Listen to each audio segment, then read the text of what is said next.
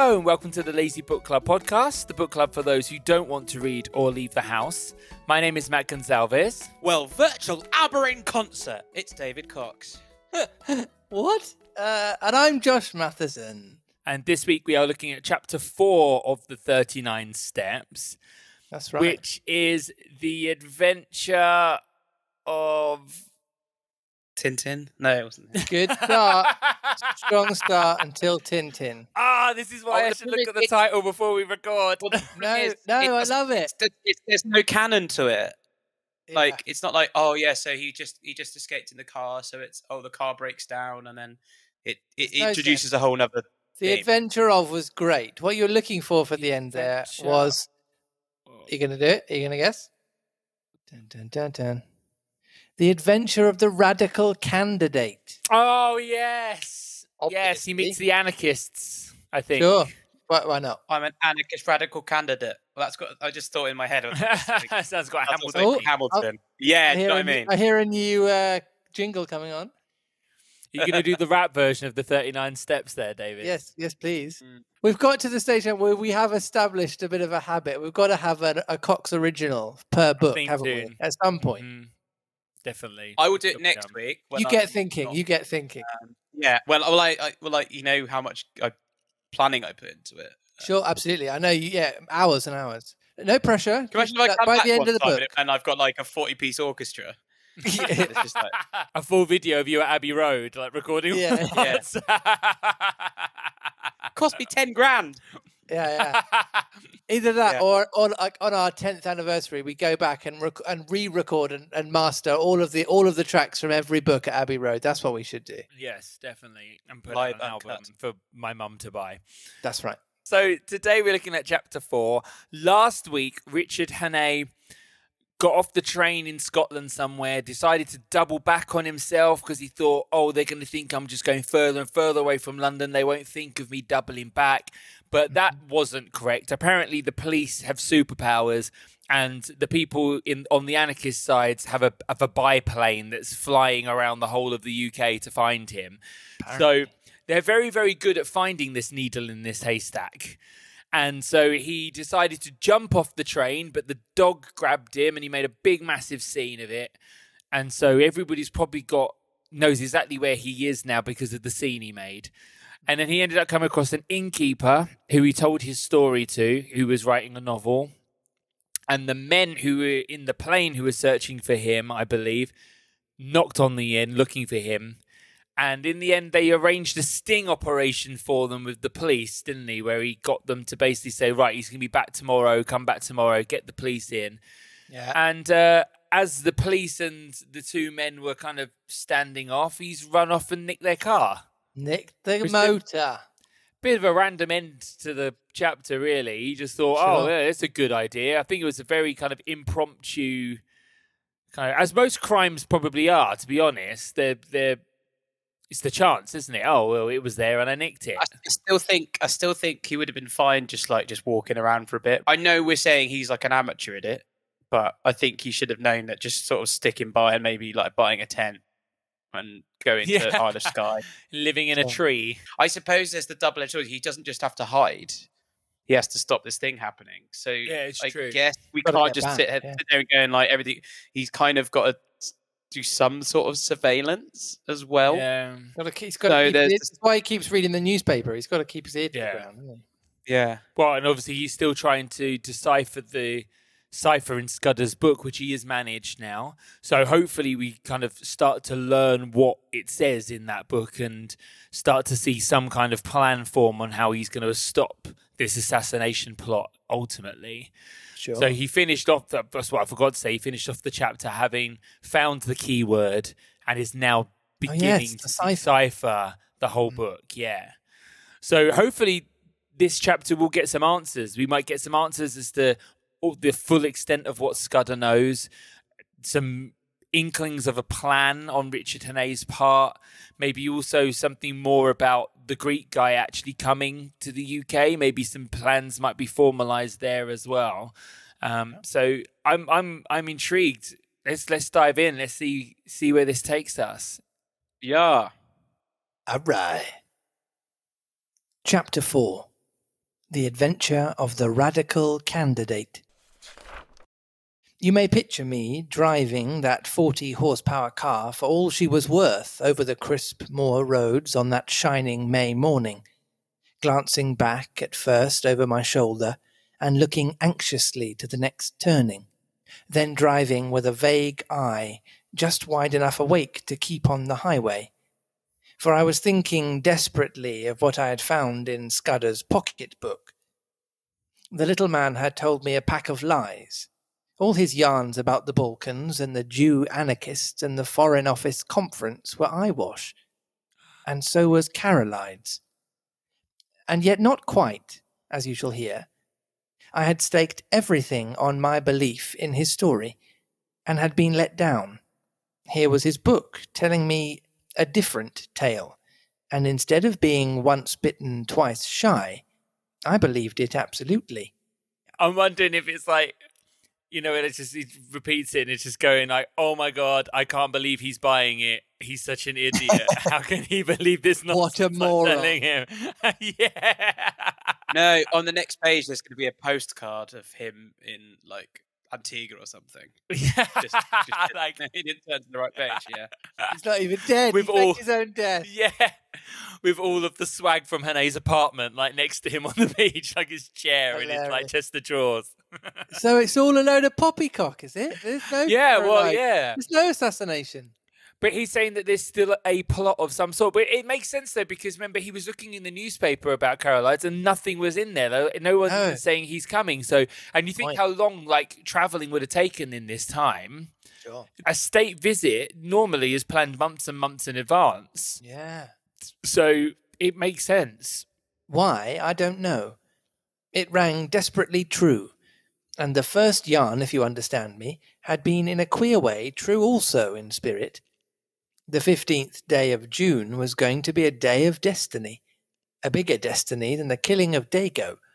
It was so big that I didn't blame Scudder for keeping me out of the game and wanting to play a lone hand.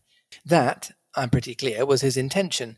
He had told me something which sounded big enough, but the real thing was so immortally big that he, the man who had found it out, wanted it all for himself. I didn't blame him. It was risks, after all, that he was chiefly greedy about. The whole story was in the notes, with gaps, you understand, which he would have filled up from his memory. He stuck down his authorities, too, and had an odd trick of giving them all a numerical value and then striking a balance, which stood for the reliability of each stage in the yarn. The 4 names he had printed were authorities, and there was a man, Ducrosny, who got 5 out of a possible 5, and another fellow, Amersfoort, who got 3. The bare bones of the tale were all that was in the book. These, and one queer phrase which occurred 6 times inside brackets. 39 steps was the phrase. They said the title of the thing. Whoa! Fireworks. So it's nice to know that 39 steps is like a thing, It's a thing. It's not just plucked rather up. than just some random title, yeah. I always thought it was physical steps. Did you think of them as steps as in like stairs or steps as in... Steps of the process? plan, maybe? I don't know. Yeah, that's what I was thinking. To me, 39 steps was more like the process rather than like a physical staircase. 39 steps was the phrase, and at its last time of use it ran 39 steps. I counted them. High tide, 10:17 p.m. I could make nothing of that. That sounds like it is Oh. physical steps. Because he's Could like, I be. counted them and it was high tide. Did they Don't come out know. the sea? Don't know. Keep going. Atomic Kit were playing. What? The tide is high. Technically, it's not them. Yeah, I exactly. love how you went for the cover. He's trying to show I'm his gonna get age. slandered. It's I'm the gonna get Bangles slandered slightly by a young. fan. Isn't it the Bangles? I'm gonna get- Yeah. Yeah, It it probably is. is. I'm gonna get slandered by a listener. The first thing I learned was that it was no question of preventing a war. That was coming, as sure as Christmas. Had been arranged, said Scudder, ever since February 1912. Carolides was going to be the occasion. He was booked all right, and was to hand in his cheques on June 14th, 2 weeks and 4 days from that May morning. I gathered from Scudder's notes that nothing on earth could prevent that. His talk of Epirot guards that would skin their own grandmothers was all billy-o. The second thing was that this war was going to come as a mighty surprise to Britain. Carolide's death would set the Balkans by the ears, and then Vienna would chip in with an ultimatum. Russia wouldn't like that, and there would be high words. But Berlin would play the peacekeeper and pour oil on the waters, till suddenly she would find a good cause for a quarrel, pick it up, and in 5 hours let fly at us. That was the idea, and a pretty good one, too. Honey and fair speeches, and then a stroke in the dark. While we were talking about the goodwill and good intentions of Germany, our coast would be silently ringed with mines, and submarines would be waiting for every battleship. But all this depended on a third thing, which was due to happen on June 15th. I would never have grasped this if I hadn't once happened to meet a French staff officer coming back from West Africa, who had told me a lot of things. One was that, in spite of all the nonsense talked in Parliament, there was a real working alliance between France and Britain, and that the two general staffs met every now and then and made plans for joint action in case of war. Well, in June, a very great swell was coming over from Paris, and he was going to get nothing less than a statement of the disposition of the British Home Fleet on mobilization. At least I gathered it was something like that. Anyhow, it was something uncommonly important. But on the 15th day of June, there were to be others in London, others at whom I could only guess. Scudder was content to call them collectively the Black Stone. They represented not our allies, but our deadly foes, and the information destined for France was to be diverted to their pockets. And it was to be used, remember, used a week or two later, with great guns and swift torpedoes, suddenly in the darkness of a summer night. This was the story I had been deciphering in a back room of a country inn, overlooking a cabbage garden. This was the story that hummed in my brain as I swung in the big touring car from glen to glen. So he's kind of giving you a lot in terms of like, this is going to happen, then this is going to happen, then this is going to happen. Mm-hmm. But nothing really kind of says why. Well, he was talking about the anarchists. So I think he's putting it down. But there isn't really like a why right now, is there? We've not been given the political why, no. I'm assuming apart from like the old Joker, some men just want to watch the world burn. Like that seems to be the only motivation right now, right? Sure. Yeah. Or wanting the world powers to destroy each other. Unless politically at the time it would have been assumed that there was sort of underlying conflict that felt like it was a bit of a pressure cooker.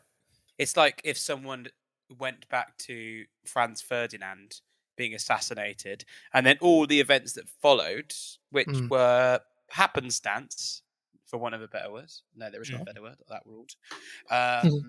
Great word. And then that set them against them, and then it's the chain reaction.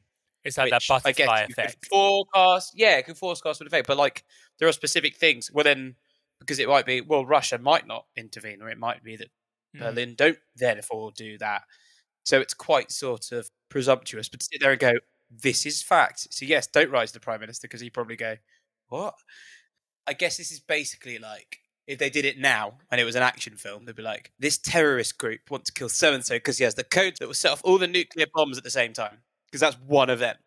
But that didn't exist in those times. The only thing that was truly like world-defying would be, again, a set of circumstances that set everyone else against each other. But narratively, I'm almost immediately thinking, well, that's not going to happen. Because why would you give us that information so early in a novel? So I'm thinking either that's not right either. Because I just feel like why would you lay out the plan that ultimately is the plot of your novel so early, and so clearly? Yeah. Also, the whole assassination thing on the 15th was kind of more exciting to me. This is slightly less exciting than the original plan. The Carolides story was a yarn. Maybe this is as well. Maybe Scudder was just an impulsive liar who just was behind on his rent and just liked moving in with people. Just to put it out there, he's already faked his death once since Hanae's known him. So there's no reason why. Yeah. Just putting it out there. Imagine if, like, he goes in to a room and it's these guys that have been chasing him, and he tells them the whole thing, and then you just hear, I was just thinking that, this slow clap. You knocked out the whole thing. Yeah. Well, Mr. Hannay, thank you so much. But now it's the last day of your life. Have you got any last words? Something like that. But why, Scudder? Why? Theatre, darling. Theatre. You know when you've been overexposed to film. Reading this in Edwardian / early Georgian, I'm not going to get that specific, England, but it's been like, whoa, that's crazy. Can you imagine if that happened? And your imagination is better. And we're just going like, nah, because like, Armageddon and Inception and come back to the come back to the early the late 1910s with me, and then we should only listen to this / Josh read it with the mind of a person in the early 20th century. That's it. Yeah. So everything's gonna be like easily impressed. Easily impressed is the MO. Well, right. I mean, I was going to mention when he's like 40 brake horsepower car. I was like,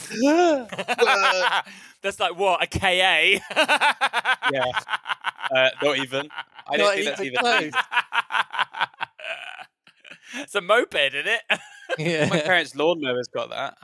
Yeah. I'm pretty sure it's like a skateboard, but Yeah. My first impulse had been to write a letter to the Prime Minister, but a little reflection convinced me that that would be useless. Who would believe my tale? I must show a sign, some token in proof, and heaven knew what that could be. Above all, I must keep going myself, ready to act when things got riper. And that was going to be no light job, with the police of the British Isles in full cry after me, and the watchers of the Black Stone running silently and swiftly on my trail. I had no very clear purpose in my journey, but I steered east by the sun, for I remembered from the map that if I went north, I would come into a region of coal pits and industrial towns. Presently, I was down from the moorland and traversing the broad how of a river. For miles I ran alongside a park wall, and in a break of the trees I saw a great castle. I swung through little old thatched villages, and over peaceful lowland streams, and past gardens blazing with hawthorn and yellow laburnum. The land was so deep in peace that I could scarcely believe that somewhere behind me were those who sought my life, aye, and that in a month's time, unless I had the almightiest of luck, these round country faces would be pinched and staring, and men would be lying dead in English fields. About midday, I entered a long straggling village, and had a mind to stop and eat. Halfway down was the post office, and on the steps of it stood the postmistress and a policeman hard at work, conning a telegram. When they saw me, they wakened up, and the policeman advanced with raised hand, and cried on me to stop. I nearly was fool enough to obey. Then it flashed upon me that the wire had to do with me, that my friends at the inn had come to an understanding, and were united in desiring to see more of me, and that it had been easy enough for them to wire the description of me and the car to 30 villages through which I might pass. I released the brakes just in time. As it was, the policeman made a claw at the hood, and only dropped off when he got my left in his eye. I saw that main roads were no place for me, and turned into the byways.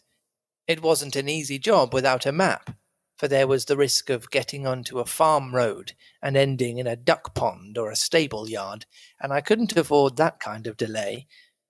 I began to see what an ass I had been to steal the car.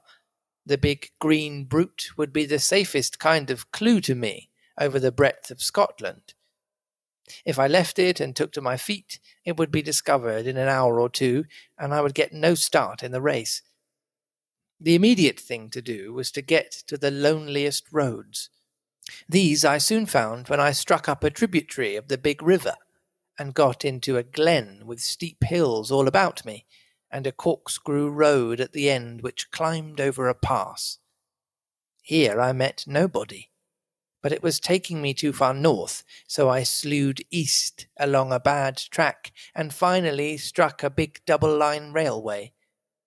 Away below me I saw another broadish valley, and it occurred to me that if I crossed it, I might find some remote inn to pass the night. The evening was now drawing in, and I was furiously hungry, for I had eaten nothing since breakfast except a couple of buns I had bought from the baker's cart. Just then I heard a noise in the sky, and lo and behold, there was that infernal aeroplane, flying low, about a dozen miles to the south, and rapidly coming towards me. I had the sense to remember that on a bare moor I was at the aeroplane's mercy, and that my only chance was to get to the leafy cover of the valley. Down the hill I went like blue lightning, screwing my head round, whenever I dared, to watch that damned flying machine. Soon I was on a road between hedges, and dipping to the deep-cut glen of a stream. Then came a bit of thick wood, where I slackened speed. Suddenly, on my left, I heard the hoot of another car, and realized to my horror that I was almost up on a couple of gate-posts through which a private road debouched on the highway. My horn gave an agonized roar, but it was too late. I clapped on my brakes, but my impetus was too great, and there before me a car was sliding athwart my course. In a second, there would have been the deuce of a wreck. I did the only thing possible, and ran slap into the hedge on the right, trusting to find something soft beyond. But there I was mistaken. My car slithered through the hedge like butter, and then gave a sickening plunge forward. I saw what was coming, leapt on the seat, and would have jumped out, but a branch of hawthorn got me in the chest, lifted me up, and held me, while a ton or two of expensive metal slipped below me, bucked and pitched, and then dropped with an almighty smash 50 feet to the bed of the stream. Slowly that thorn let me go. I subsided first on the hedge, and then very gently on the bower of nettles. As I scrambled to my feet, a hand took me by the arm, and a sympathetic and badly scared voice asked me if I were hurt. I found myself looking at a tall young man, in goggles and a leather ulster, who kept on blessing his soul and whinnying apologies. For myself, once I got my wind back, I was rather glad than otherwise. This was one way of getting rid of the car. "My blame, sir," I answered him. "It's lucky that I did not add homicide to my follies. That's the end of my Scotch motor tour, but it might have been the end of my life." He plucked out a watch and studied it. There we get the voice of Mr. Goggles. Can we add poop poop at the end of every line? So You're he's going to go Toady? I want him to be like a Scottish version of Toad from Toad Hall. Can he be a Scottish version? A Scottish toad. Yeah, what like Toad from Toad Hall, what's his voice traditionally? He's like a heightened RP. RP. It's sort of very frightfully, isn't it? In that book, yeah. Everyone's. But can you give him, because obviously we're meant to be in Scotland, could you give it like that kind of cadence and that kind of pitch, but with the poop poop in the end? And add a poop poop, okay. Yeah. Very nice.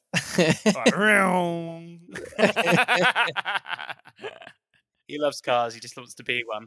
Yeah. Any kind of car additions. Cleaning his lots of different noises. What? I've always got to think. Creative. Okay, great. Fine. He plucked out a watch and studied it. "You're the right sort of fellow, poop poop."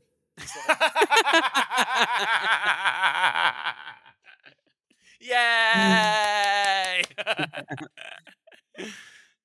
"I can spare a quarter of an hour, and my house is 2 minutes off." I don't know what I'm doing. It was windscreen wipers. I liked it. I'll see you clothed and fed and snug in bed. Different type of porn. He's got some like motor Tourette's. Like, Yeah. You can do it at the end of like the speech rather than That's easier. every sentence. I'll do that. Sorry. You've had You'll run out of them otherwise. I will. It can't be different every time. Oh my word. No, Okay. you're going to have to repeat some. It's fine. Okay. Where's your kit, by the way? Is it in the barn along by the car? Meep, meep. It's in my pocket, I said, brandishing a toothbrush. I'm a colonial and travel light. A colonial? Meep, he cried. By God, you're the very man I have been praying for. Isn't this how Remix to Ignition goes? Can I get a poop poop? Gonna get a beep beep. Okay. Now I want that song remixed with someone being Toad from Toad Hall Oh, yeah. Okay. doing that dance of that chorus. That's Come on, what I want. listeners. Come on, please. Come on, TikTok. Someone make it. Come on. By God, you're the very man I've been praying for. Are you by any blessed chance a free trader? Boop, boop, boop, boop. I am, said I, without the foggiest notion of what he meant. He patted my shoulder and hurried me into his car. 3 minutes later, we drew up before a comfortable-looking shooting box set among pine trees, and he ushered me indoors. He took me first to a bedroom and flung half a dozen of his suits before me, for my own had been pretty well reduced to rags. I selected a loose blue serge, which differed most conspicuously from my former garments, and borrowed a linen collar. Then he hauled me to the dining room where the remnants of a meal stood on the table, and announced that I had just 5 minutes to feed. You can take a snack in your pocket and we'll have supper when we get back. Poop, poop. I've got to be at the Masonic Hall at 8 o'clock or my agent will comb my hair. I had a cup of coffee and some cold ham while he yawned away on the hearthrug. You'll find me in the juice of a mess, mister. By the way, you haven't told me your name. Twisden. Any relation of old Tommy Twisden of the 60th? Poop, poop. No? Well, you see, I'm Liberal candidate for this part of the world, and I had a meeting on tonight at Brattleburn, that's my chief town, and an infernal Tory stronghold. I've got the colonial ex-premier follow, Crumpleton, coming to speak for me tonight, and had the thing tremendously billed, and the whole place ground-baited. Poop, poop. This afternoon, I had a wire from the ruffian saying that he'd got influenza at Blackpool, and here I am left to do the whole thing myself. Poop. I had meant to speak for 10 minutes and must now go on for 40, and though I've been racking my brains for 3 hours to think of something, I simply cannot last the course. Beep. Now, you've got to be a good chap and help me. Poop, poop. You're a free trader and can tell our people what a washout protection is in the colonies. Poop. All you fellows have the gift of the gab. I wish to heaven I had it. I'll be forevermore in your debt. I had very few notions about free trade, one way or the other, but I saw no other chance to get what I wanted. My young gentleman was far too absorbed in his own difficulties to think how odd it was to ask a stranger who had just missed death by an ace and had lost a 1,000 guinea card to address a meeting for him on the spur of the moment. This is like an episode of Miranda. You know what I mean? Where, like, you know, she ends up driving a forklift or, like... Or randomly working at the gym. Yeah, exactly. It's just like, what on earth is going on? This is why you don't just agree to things. You free chat? Yeah, I'm one of those. Because you can get asked to do things. Yeah. You can see why this book was ripe for farce when there's already farce in it. Absolutely. Like Yeah. But my necessities did not allow me to contemplate oddness or to pick and choose my supports. All right. I said, I'm not much good as a speaker, but I'll tell them a bit about Australia. He blatantly just picked the furthest place away and went, where's the place that they're least likely to have been? Yeah. Australia, I'm going to talk about there and just make it up. At my words, the cares of the ages slipped from his shoulders, and he was rapturous in his thanks. He lent me a big driving coat, and never troubled to ask why I had started on a motor tour without possessing an ulster, and as we slipped down the dusty roads, poured into my ears the simple facts of his history. He was an orphan, and his uncle had brought him up. I've forgotten the uncle's name, but he was in the cabinet, and you can read his speeches in the papers. He'd gone round the world after leaving Cambridge, and then, being short of a job, his uncle had advised politics. I gathered that he had no preference in parties. Good chaps in both, poop poop, he said cheerfully. And plenty of blighters too. I'm a liberal, because my family have always been Whigs. But if it was lukewarm politically, he had strong views on other things. He found out I knew a bit about horses and jawed away about the Derby entries, and he was full of plans for improving his shooting. Altogether, a very clean, decent, callow young man. As we passed through a little town, 2 policemen signalled us to stop and flashed their lanterns on us. Oh, and then one of the policemen speaks. Just because he says Harry, could we have him as Hagrid? Oh, someone's peeping ahead. But yes, I can do Hagrid. Yeah, I just saw Harry and was like, oh, I want a Harry Potter voice in there. Okay. Beg pardon, Sir Harry, said one. We've got instructions to look out for a car, and the description's not unlike yours. Righto, poop poop, said my host, while I thanked Providence for the devious ways I had been brought to safety. After that, he spoke no more, for his mind began to labour heavily with his coming speech. His lips kept muttering, his eye wandered, and I began to prepare myself for a second catastrophe. I tried to think of something to say myself, but my mind was dry as a stone. The next thing I knew, we had drawn up outside a door in the street, and were being welcomed by some noisy gentlemen with rosettes. The hall had about 500 in it, women mostly, a lot of bald heads, and a dozen or 2 young men. The chairman, a weaselly minister with a reddish nose, lamented Crumpleton's absence, soliloquized on his influenza, and gave me a certificate as a trusted leader of Australian thought. This is great.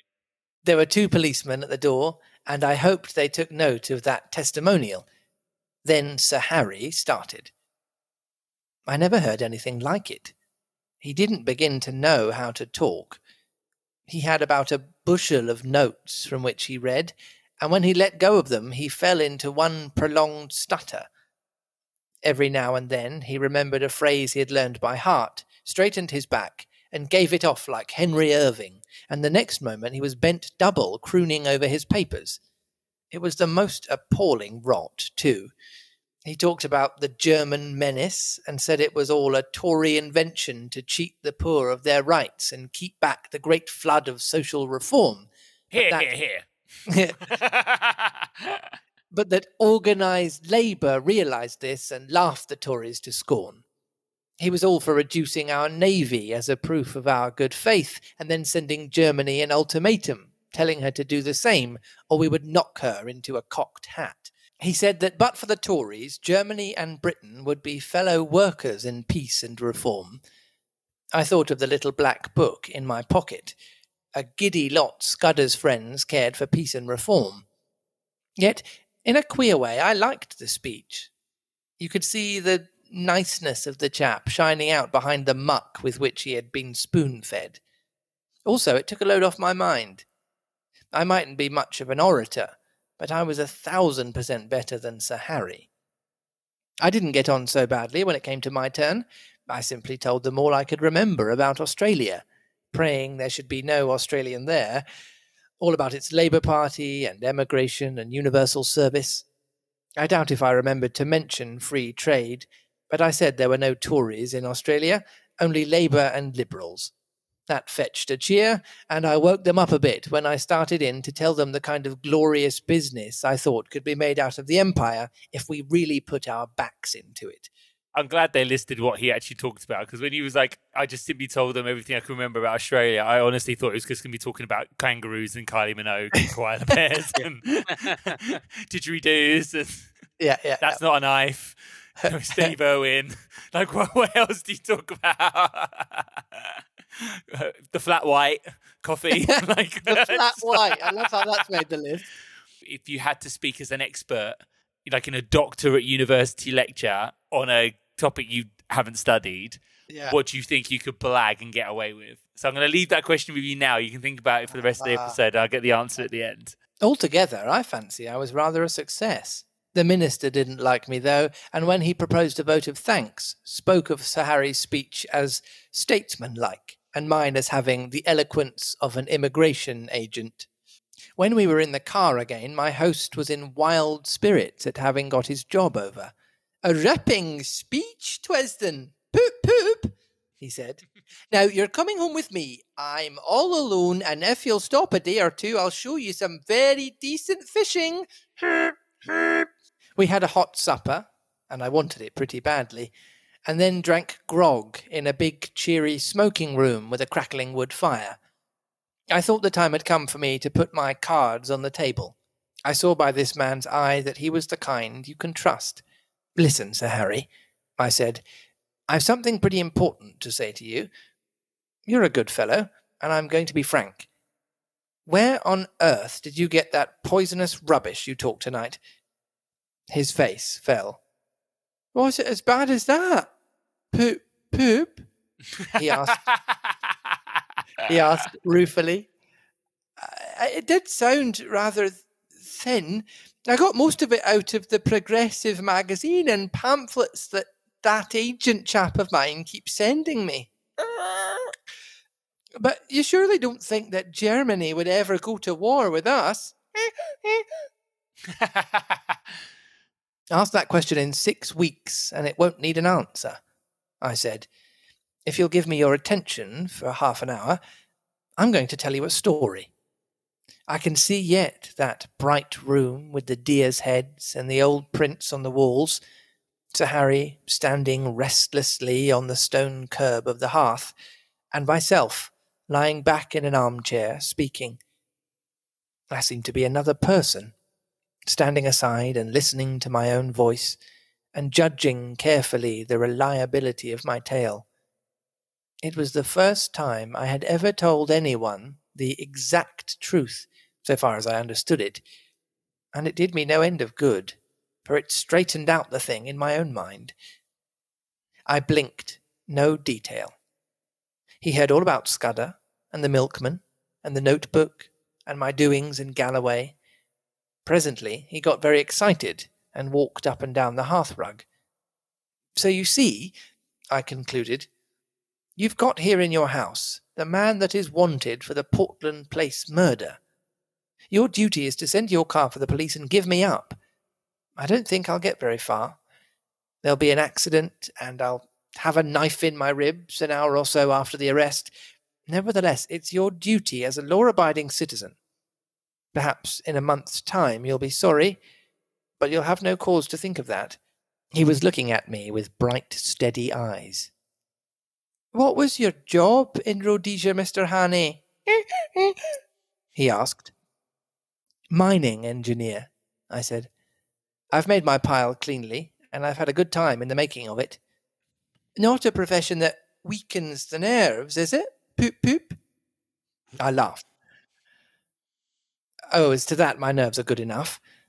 I took down a hunting knife from a stand on the wall and did the old Mashona trick of tossing it and catching it in my lips. That wants a pretty steady heart. He watched me with a smile. "I don't want proofs. I may be an ass on the platform, but I can size up a man. Poop, poop. You're no murderer, and you're no fool. And I believe you are speaking the truth. I'm going to back you up. Now what can I do? Beep." "First, I want you to write a letter to your uncle. I've got to get in touch with the government people sometime before the 15th of June. He pulled his moustache. That won't help you, Poop Poop. This is Foreign Office business, and my uncle would have nothing to do with it. Besides, you'll never convince him. No, I'll go one better. I'll write to the permanent secretary at the Foreign Office. He's my godfather and one of the best going. What do you want? I don't know what that one was. That was just a weird... It kind of turned into like clown noises. I'm kind of for it. I don't mind. I'm not. Well, if you get in this time, the car horn would have been a little... it would have been the thing. You know? Yeah. Don't know. He sat down at the table and wrote to my dictation. The gist of it was that if a man called Twisden, I thought I'd better stick to that name, turned up before June the 15th, he was to entreat him kindly. He said Twisden would prove his bona fides by passing the word Black Stone and whistling Annie Laurie. Good, said Sir Harry. That's the proper style, Poop Poop. By the way, you'll find my godfather, his name's Sir Walter Bullivant, down at his country cottage in Whitsuntide. It's close to Artonswell on the Kennet. That's done. Now, what's the next thing? Poop Poop? You're about my height. Lend me the oldest tweed suit you've got. Anything will do, so long as the colour is the opposite of the clothes I destroyed this afternoon.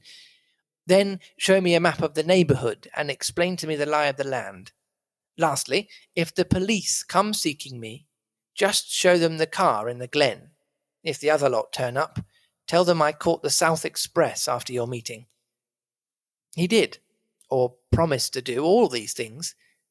I shaved off the remnants of my moustache and got inside an ancient suit of what I believe is called heather mixture. The map gave me some notion of my whereabouts and told me the two things I wanted to know, where the main railway to the south could be joined, and what were the wildest districts near at hand. At 2:00 he wakened me from my slumbers in the smoking-room armchair and led me blinking into the dark, starry night. An old bicycle was found in a tool shed and handed over to me. First turn to the right up by the long firwood. Beep, beep, he enjoined. By daybreak, you'll be well into the hills. Then I should pitch the machine into a bog and take to the moors on foot. You can put in a week among the shepherds and be as safe as if you were in New Guinea. Poop, poop. I pedalled diligently up steep roads of hill gravel till the skies grew pale with morning. As the mists cleared before the sun, I found myself in a wide green world with glens falling on every side and a far-away blue horizon. Here, at any rate, I could get early news of my enemies. End of chapter. Ooh, it's away again. So he's literally just gone out into the wilderness, kind of Bear Grylls style, with just a new tweed suit in heather mix. So what's that? A lovely purpley pink tweed suit. He's living amongst the shepherds and the sheep, and he's just making his way across the moor. I mean, has he even packed a lunch? Has he packed anything? He might have a couple of sandwiches, maybe. I don't know. He travels very light. I'll give him that. What an adventure. Oh, yeah. Yeah, we don't see the bits where he has to poo in a hole and eat a carrot. That's not very becoming of the era. Not very. Yeah, no. And he's accidentally squatted in stinging nettles or something. That chapter definitely, as we said before, kind of highlighted how this has been turned into a farce by some people, because it did have some humorous, farcical moments in it, with obviously the speech and him being roped in to people. And also just the fact that, so far it's sort of followed the structure of there being, I guess, almost like a guest star in each chapter. So it's him and somebody else, and then that person is never seen or heard of again. No, unless they have a big old meeting at the end. Oh gosh, yeah. Could you imagine? It's a big room. It's like a big boardroom, and they're all sat round. Well, what I was imagining was Richard Hannay, "This Is Your Life." A show, and it's do you remember that innkeeper who quoted Shakespeare? Here he is! Oh my God, I can't believe it! I've not seen you in ages. So many years. And And then they lock them all up for obstructing justice or helping, aiding and abetting a wanted criminal. They just all get led off to jail at the end of it. It was all a ruse just to get them all in one place so they could arrest them. Yeah. But it was quite serendipitous that he happened upon someone that had some political clout that could actually help out somewhere. But I guess that had to happen. So, oh no, there was a car accident. Who are you? I happen to be in politics, not just some. Yeah. But my godfather's in the Foreign Office. Yeah. But then, who else is going to have a car? I suppose. No, that's true. You have to be quite well off in this time to have a car. I did love the bit where he's like, "Oh, I'm glad he didn't notice that I was improperly dressed for driving a car. I didn't have my ulster on." And it's like if people in this time could see us drive cars now, and you see people with no shirt on, people driving around flip flops, velour tracksuit, women with their feet on the dashboard, they'd turn in their grave, wouldn't they, if they knew what was going on in cars nowadays? Mm. So we still don't really know what he's going to do in terms of fixing this plan, because it seems like what Scudder has written in his book is kind of this will lead to this, will lead to this, will lead to this, and it's unavoidable and it's going to happen. So is it the case that he's wanting to get to the Foreign Office to warn them so that Britain isn't taken by great surprise, like it said it was in the book? Or is he trying to stop these small incremental kind of events from happening? What would you think? I feel like he thinks that whatever he says, they won't believe him, so he's got to stop. Yeah. Which is actually quite accurate, because no one's going to believe some can you imagine he comes in he's still got some marsh in his head and there's a bit of seaweed. I was like, you've got to stop it.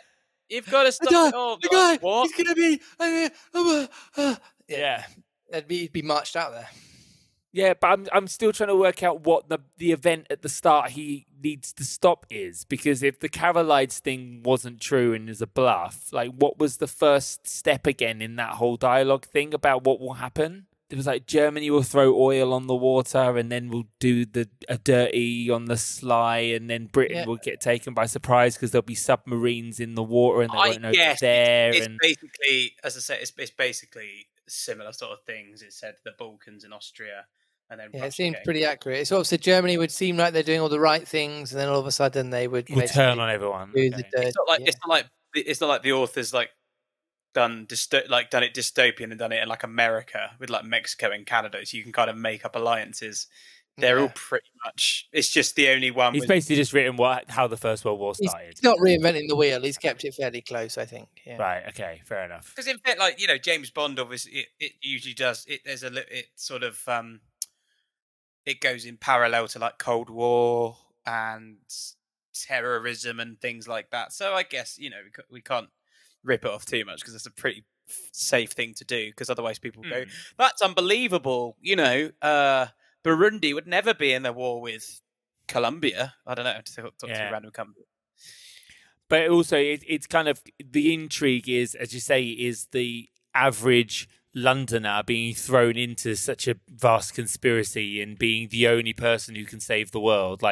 That's what makes the story interesting, rather than the fact that it's a rehashing of something they already know has happened.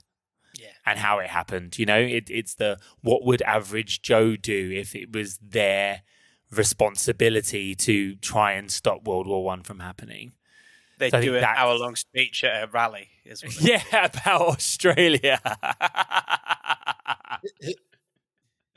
It's just a minute, but just an hour.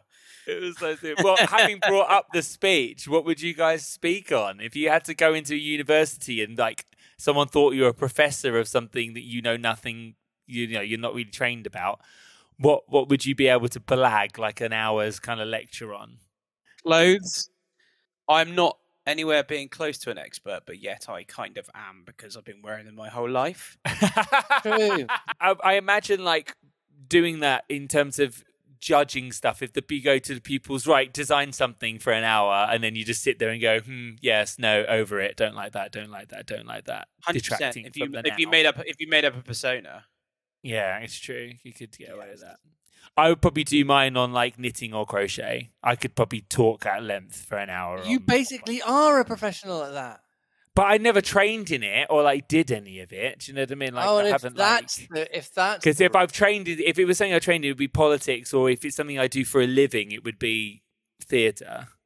Oh, okay. Well, or singing. If it's something that I've never, it can be something you're good at. Yeah, it doesn't. It's just saying it's something you haven't formally trained in that you go right. You'd have to blag an hour and talk about it. Oh, it could be a TV show. It could be anything. Oh well, in which case, if that almost changes the question. A book series. Well, in which case, I could talk forever about Harry Potter. I could talk forever about Friends. I could talk forever about coffee. I could talk forever about loads of stuff. Right. Okay. Well, you're obviously a very well-read, general knowledge kind of person. I'm the kid who, in school, when we had to keep our reading log, every time I finished Harry Potter, my teacher said, "Okay, now read something new." And so I'd have to pick some other book and I'd read a chapter of it. And then next time they came around to check my reading log, I'd written, "Don't like this book. Going to read Harry Potter again." It's not as good as Harry Potter. And I used to read it on a loop, and then you'd see like chapter 1 of another book, and then I'd just read the same book again. You know what you like. You know what you like. And I'm that same person. Like my wife goes on at me all the time for watching the same TV shows. I'm like, yeah, but I know what happens and I know I like it. So why would I watch something new? There's a time and a place for new stuff. Sometimes if it's just like comfort of an evening, you want to watch something you already know. I saw a thing basically saying apparently people who read or watch things over and over and over again they've seen a million times before. This isn't the case with me, but often people who suffer from anxiety because they can't deal with change or something new, so they like the familiar and the safe. Well, I think it's the preconception to think, what if I don't like this? Or within 5 minutes you're like, oh, I'm really having to think.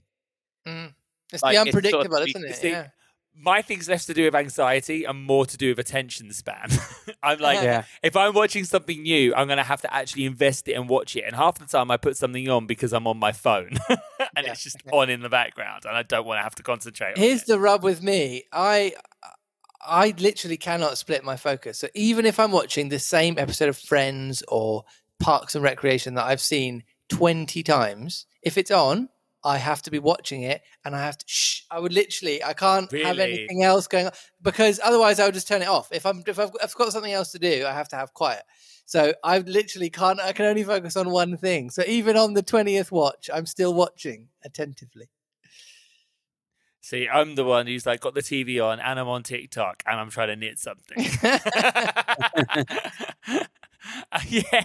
Matt the human. And I'm like, why don't I have enough hands? I need another hand. Oh dear. Anyway, we need to get down to our next section, Josh. Guess what the next chapter's called? Before you dive in, I just want to say that this one in 2021, I guess, has almost reads differently than it would have done at the time because there's a use of a word that has changed since. That makes me also COVID. Yeah, Corona. It also makes was a beer. Now it's a death sentence. Yeah, it almost makes me want to read the chapter title in a certain accent, but I'll leave that out for you. There. Just as a clue for both me and David, does it start the adventure of? It does. So it does. Okay, we'll call that a given, shall we? Right. Okay. The adventure of the fake news machine. Okay, I see what you're doing there. Yeah, it's not right, but okay. The adventure of the strong and stable man. Okay, you've gone so 2021 that actually, no. Again, not like correct. 18, I reckon. Okay, yeah. But in the last 5 years, this particular term has certainly taken on new significance as far as I'm aware. And I'll read it in the accent that I really feel like it deserves reading it today. Chapter 5 is called The Adventure of the Spectacled Roadman. Roadman. But I think it should be read The Adventure of the Spectacled Roadman. I'm very, very much looking forward to finding out what a roadman in 1915, 1910, 1912? Were we around there? 1911? Somewhere around there, aren't we? Before the first, 12, 13. What that looks like in 19... Like a highwayman, maybe. But Yeah. they're like, I mean, we've already got our accent now. If he speaks, we know exactly how he's it's going to be talking. He's a road. There we go. Roadman just voice wiggle is ready to go. Oven Good, ready. Oven Adventures ready. of Brexit. That could have been the title. What? So, if you've got any thoughts or opinions on this chapter, you can message us on thelazybookclub@gmail.com. Or if you've got any topics that you think you'd be able to speak for an hour about at length, but you don't necessarily know about, you can talk about it for less than an hour on Twitter at Lazy Book Club Pod.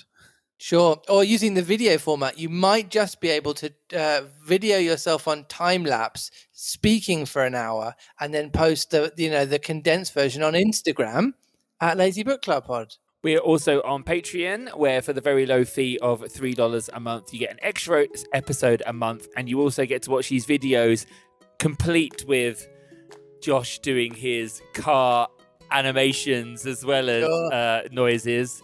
There was a few hand gestures to go with the windshield wipers and the car horns, which were very, very fun to watch. Otherwise, we will see you next week for Chapter 5, The Adventure of the Something Roadman. Spectacled Roadman. So we'll see you next week for that. Bye. Bye. Bye.